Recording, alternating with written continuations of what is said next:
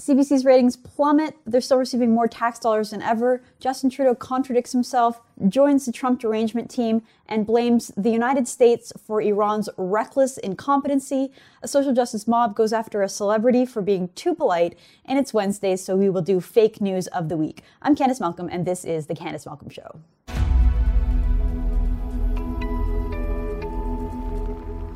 Hi, thank you so much for tuning in. I know I've been focusing this show so much on Iran, so I'm going to lead with something a little different today. This is an exclusive from Blacklock's reporter that was picked up by Post Millennial and TNC.news. The CBC's ad dollars have fallen by 37%. So this is from Blacklock's. The CBC confirms its English language TV ad revenues fell by more than a third last year, with fewer than 1% of Canadians watching its local supper time newscast. The Crown broadcaster, in its latest annual report, questioned whether it can remain sustainable without more subsidies. So fewer Canadians than ever before are watching the CBC. Canadians are just not tuned in. They're not interested in what the CBC is pushing, which is a very far-left, anti-American worldview. Canadians, by and large, reject that kind of nonsense, and they're not watching it. Less than 1%, fewer than 1% of Canadians are watching the CBC every night. And at the same time, the CBC's ad dollars are falling, so companies are less and less interested in advertising on the CBC, and yet they're still receiving $1.2 billion in annual subsidies courtesy of you and me and the rest of the Canadian taxpayers out there. And at the same time, the CBC is still asking the government for more money, saying that their entire funding model is not sustainable and that they're going to need yet another bailout, more and more money from the Canadian taxpayer in order to sustain. It's so mind-boggling that this entity exists in Canada. This is a time where digital media outlets are thriving, where new startups like TNC.news or like the Post Millennial, or even some on the left, Canadaland, Press Progress, the National Observer. There are all these new digital media outlets that are successful, that have found a successful funding model that Canadians are interested in, that sort of serve a niche audience.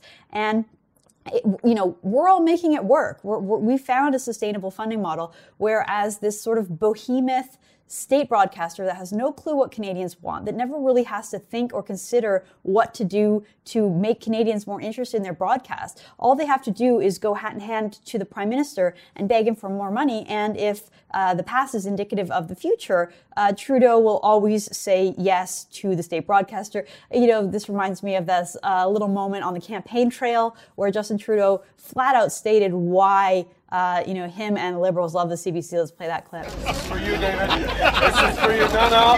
For me? Hey, Liberal Party always supports the CBC. So we know that Justin Trudeau loves the CBC. We know the Liberals are always there for the CBC, as he said. So I wouldn't be surprised if the Liberals came up with even more money to subsidize the CBC. This is just so unfortunate because Canadians don't want this. It's bad for the country. The CBC is so biased, they're so off in their editorial position that they have a negative impact on the country. They harm the entire country, and yet we're the ones funding it. It's so frustrating. Let's read more from this Blacklock's report. It says English TV ad revenues fell 37% from 178 million to 112 million. French language ad revenues declined 3% from 140 million down to 136 million. The total audience for 6 p.m. local TV newscasts at 27 CBC stations nationwide was 319,000 people, the equivalent to fewer than 12,000 nightly viewers per city. That's fewer people than listen to this podcast. The total market share for the CBC TV main network was 5%, down from 8% the previous year. The CBC News Network cable service has a 1.4% market share. So whichever way you look at it, whichever way you cut it, the CBC is flailing and failing, and really it's time to just let the CBC go. I'm not totally opposed to having some kind of a national state broadcaster, maybe something more in the package of NPR, which is a smaller entity that doesn't dictate the entire media landscape in the United States, but they have thoughtful programming and they're funding not only from the taxpayer, but also through their own sort of fundraising initiatives and grassroots fundraising. Something like that I'm not completely opposed to it. I'd prefer to have just a total free market. But if we're going to have some kind of a state broadcaster, look at the NPR model. The CBC is just so nonsensical, especially when there are so many CBC reporters, for instance, in the parliamentary press gallery, that they literally dictate the direction of the news story. Look at Justin Trudeau's press conferences on the Iran plane crash, which we will get to in the show. Question after question after question from those CBC and Radio Canada and CBC French, all the different CBC reporters asking in the same line of reasoning because it was their editorial position. Isn't the U.S. to blame? Is the U.S. to blame? Do you blame Trump? Trump, U.S. And it sways the entire coverage, and it even sways the thinking of the politicians who are getting pestered with these far left deranged questions. That's the sort of outcome. So, CBC is having a very negative impact on our country, and it's time to pull the plug. One reason I really hope that Conservatives win next time around is just on this issue. I hope that the Conservatives choose a leader who is courageous enough to say the truth about the CBC and pledge to defund the entire entity, and that they win the election just so they can do that one thing. I think that would be great for the country and worthwhile. All right, let's move on. Justin Trudeau has completely contradicted himself. So if you recall, on Saturday, he gave a press conference. Iran took responsibility for the downing of that plane crash after spending several days lying. At first, they said it was engine failure. Then they said that someone else must have shot them down. They finally took responsibility. Justin Trudeau gave a very firm press conference on Saturday. Firm for him. He still wasn't perfect. He still made some fumbles, and he wasn't as tough as possible. Reporter after reporter, especially those CBC and Radio Canada reporters, kept asking him if he thought that the U.S. was to blame. He actually pushed back and was pretty firm for him, made it clear that he didn't believe the United States was at fault, repeatedly said that it was Iran, it was Iran, it was Iran. I put together a little montage of him, the best parts of Trudeau pushing back against the media and clearly explaining that it was Iran to blame. What Iran has admitted to is very serious. Shooting down a civilian aircraft is horrific. Iran must take full responsibility. Should Iran compensate Canadian families here? That is certainly something that is going to need to be part of the mix. But Iran is still pointing some fingers at the United States, as are many others, for raising tensions in the first place. Do you share those views, and do you plan to speak with the U.S. president and discuss it? The reality is there have been significant tensions in that region for a long time. Many of these families have fled Iran, fled the regime, tried to build a better life for them elsewhere, and to have the regime that they have left behind accept responsibility for this is a bitter pill indeed. I'm wondering if you think that the Iranian system may now find a culprit, blame them, prosecute them without the international community. I think there is a recognition that there is probably individual culpability in this situation, but there is also a system-wide culpability, and the reflections around that is something that the Iranians and indeed the international partners will be engaged with over the coming weeks as we unfold in this investigation. So he makes it pretty clear. He says that he believes that Iran should probably compensate the families, which shows that he believes that Iran is the one that's to blame. He says, when asked specifically, do you think the recent tensions in the region caused this plane crash? He said no. He said, let's be clear, there's been tensions, there's been significant tensions in that region for a long time, which is absolutely correct. Those who are just looking at the death of Soleimani are missing, the last, not even just 6 months of history, the last 40 years of history, but even if you're just looking, a couple of days before Soleimani was killed in that attack, in that drone strike by the U.S., he had ordered an attack on a U.S. base, on an Iraqi base where U.S. and Canadian troops were held. An American citizen was killed. That was what really set off this recent chain of events. If you go back, a little further than that, you'll know that Iran shot down an American drone in international airspace over the summer. They seized a British naval ship that was also in international seas. They bombed a Saudi oil facility, knocking out about 5% of that country's oil production, and then they attacked these bases. So there are several examples of Iran being the aggressor in this region that really led to the recent escalations, and Trudeau rightly acknowledged that. He made a point that many of the people who were on that plane had fled the regime, that they thought that the evil regime in Iran was behind them. he didn't say evil. They fled the regime, and that they thought that they had escaped the regime, which again not only shows that Iran was to blame for the crash, but also that they're this evil, oppressive regime that caused all these people to flee. And then at the very end there, he was talking about how there's probably individual culpability, but also a system-wide culpability. So all of that is to say, no matter which way you look at it, whether you're looking at tensions in the region, that was caused by Iran, whether you're looking at, the regime's capability to do evil and why so many people flee it, he acknowledged that, which, that's about as far as I've ever seen Trudeau go on Iran. And then what he talked about, the system culpability. This was an evening where Iran was launching an offensive. They were bombing Iraq that night. Remember, they said that they were going to seek revenge for the death of Soleimani. This was the night that they were doing it. They were bombing Iraq. They weren't being bombed that evening. So many questions, come up. Why was the commercial airspace open? Why were commercial planes still allowed to come and go? That was the decision, again, of the government, of the Iranian government. The plane was taking off from Tehran. The planes probably should have never been allowed to take off, given that Iran was launching this bombing campaign to neighboring Iraq. There's also several other questions about, why one individual was in the position where they were allowed to make that terrible, terrible decision to press that button and launch a missile. According to Iran's own explanation of what happened, it was a junior person. He didn't have the training. He only had 10 seconds, they said. They devised this crazy scheme where he only had 10 seconds to determine whether or not to shoot down the plane.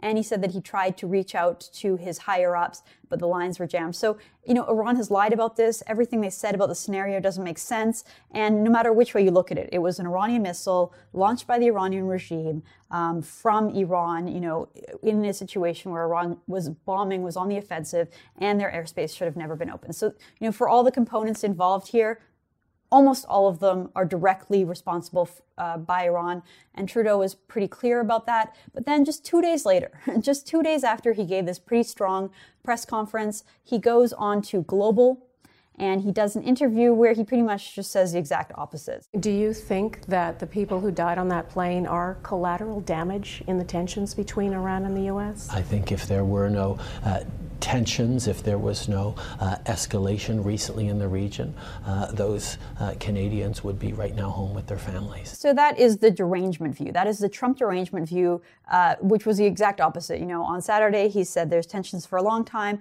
and on Monday, he said if it wasn't for those recent tensions, which we know he's talking about the drone attack on Soleimani, if it wasn't for those recent tensions, those Canadians would be home by their families. So, most serious people in the world are on the side of, this is clearly Iran's responsibility and we need to be tough against them, and this is totally unacceptable and reckless and evil. And then there's a small component of people who just hate Donald Trump so much, they're so partisan, they can't get over their deep hatred for Trump, that everything that happens is his fault. And, there's a broader group of people that are just anti-American in general, and their worldview is that America is this horrible, evil place, and that everything they do is wrong. And Trudeau just sort of went from one camp over to the other camp. It's very embarrassing. Trudeau just flip-flopped and basically said the opposite. And really, the worldview that you have to say that the U.S. is at fault for Iran's bad behavior, it's so deranged. Okay, let's move on. There was a lot of outrage, a lot of outcry over a clip. President Trump and the First Lady, Melania Trump, were at a college football game down in Louisiana. He got a huge applause. Watching Donald Trump step out on the field, you kind of see Trump has this huge backing. It's sort of like a cultural phenomenon. So he walks out, the crowd goes crazy, people are chanting the USA, USA. Really, really over the top, welcome from the crowd there at Louisiana State. A video surfaced of Trump in the crowd later and during the game, and he's there with Vince Vaughn, actor Vince Vaughn, who's a pretty big celebrity. And you can see Vaughn and Trump talking, and their exchange sort of ends with a handshake. So because of that, there's sort of this huge reaction online. Everyone knows that Vince Vaughn is a Republican. He's been conservative for a long time. But they just, the mob, the left-wing mob, social justice warriors just can't handle seeing a celebrity being nice to Donald Trump. So there's a huge outcry. I don't know exactly how much of it was organic. I think some of it was a joke that led from a tweet from someone at the Washington Examiner who was kind of joking around. But anyway, if you look at the clip, if you watch the video, it doesn't actually seem like a super friendly exchange. From my reading of it, me watching it, it seems like Vince Vaughn is sort of telling Donald Trump his opinion on something. Like he's almost criticizing Trump. He's saying, blah, blah, blah, I don't like what you're doing. You should consider changing this. And Trump kind of gives it like a little, okay, I respect you for saying that, or whatever, a kind of little head shake and a handshake. It's not like a super friendly, like back slapping kind of interaction. It seems like a little bit more tense. We don't obviously know what was said because there's no audio, but looking at the video, looking at the interaction, you could actually imagine that Vince Vaughn was sort of telling Trump off or criticizing Trump. And yet that doesn't matter because all the deranged left saw was a celebrity being nice to Trump, and that led to typical Trump derangement online. All right, it is Wednesday, so we're going to do fake news of the week. This comes courtesy of, you guessed it, the CBC, the state broadcaster who you cannot trust to tell the truth. Okay, so CBC Politics tweeted out, Harper says regime change needed in Iran to bring peace to the region. CTV followed suit and put out a very similar piece saying Harper calls for Iranian regime change in wake of downed jet. Now, the only problem with all that is that that's not what Stephen Harper actually said. And calling for regime change is like very specific. It is a very specific meaning, and it's pretty aggressive. Like it's something that most politicians wouldn't do. Me, on the other hand, I would openly say that Iran needs a regime change. They obviously need regime change. They're led by a group of evil mullahs who are not only evil but incompetent, as we've seen over the past several weeks. But that's not what Stephen Harper said. Stephen Harper is more diplomatic than I am. Unfortunately, the CBC just doesn't always, report the truth, as is the case here.